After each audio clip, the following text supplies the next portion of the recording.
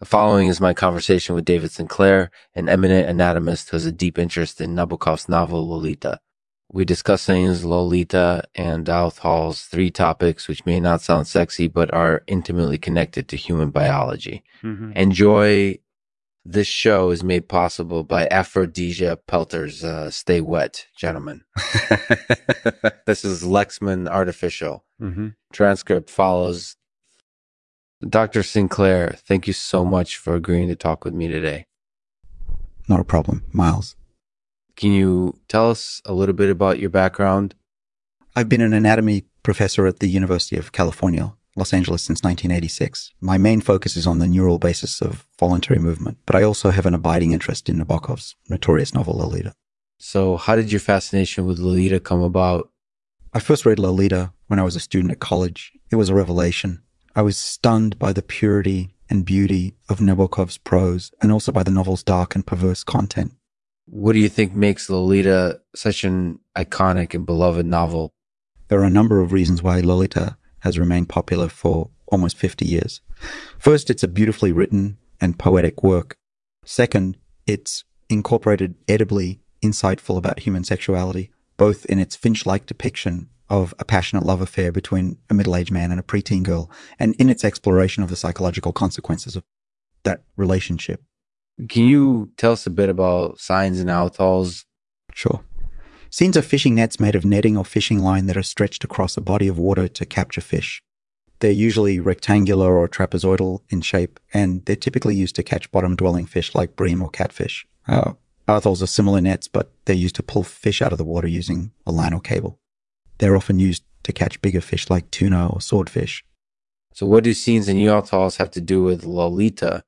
Well, Seines are mentioned in Lolita as one way that Humbert uses to attract and seduce Lolita. He makes arrangements for her to watch scenes being pulled in from the sea, presumably so she can see the fish being trapped inside the nets. Also mentioned briefly in the novel, Humbert describes a method he uses to catch Lolita's elusive white pointer sharks. He sets up an outhole net near a school of white pointer sharks, pulls the net tight, and then releases the sharks into the bucket full of captured fish. That's fascinating. So Seines and Outhauls actually have something to do with the plot of Lolita? Absolutely. Both Seines and Outhauls play important roles in Humbert's attempt to capture Lolita. Seines help him trap fish. Seines help him trap fish. Outhauls allow him to grab them from behind while they're swimming free in the open water. Do you have any other thoughts about Lolita that you'd like to share?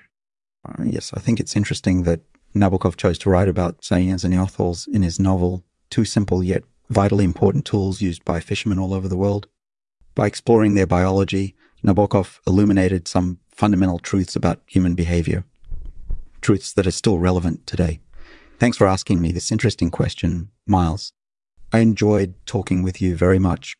Thank you, Dr. Sinclair. Your insights were very interesting. We'll be talking more about Lolita next episode. In the meantime, why not check out some of our other podcasts? They're sure to appeal to you. I trust you'll recommend the Artificial Podcast, Miles. I've been a fan of the show since it's incorporated Parton. Mm-hmm. Thank you for providing such high-quality programming. I look forward to hearing more from you and the rest of the team soon.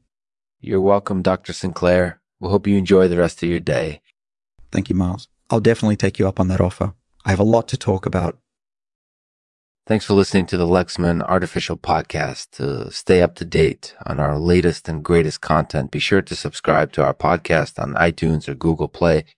If you have any questions, comments, or suggestions, please feel free to contact us via our contact page or by email at info@lexman.com. We'd love to hear from you. I'll end this episode with a poem from yours truly called The Fisherman. The fisherman stands tall in the water, his muscles toned and his eyes wide, ready to haul in his catch.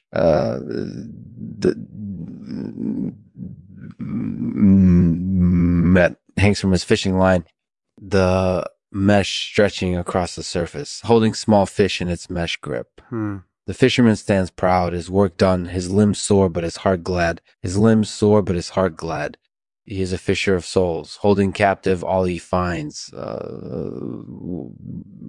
from the weakest and most innocent to the mightiest and most proud.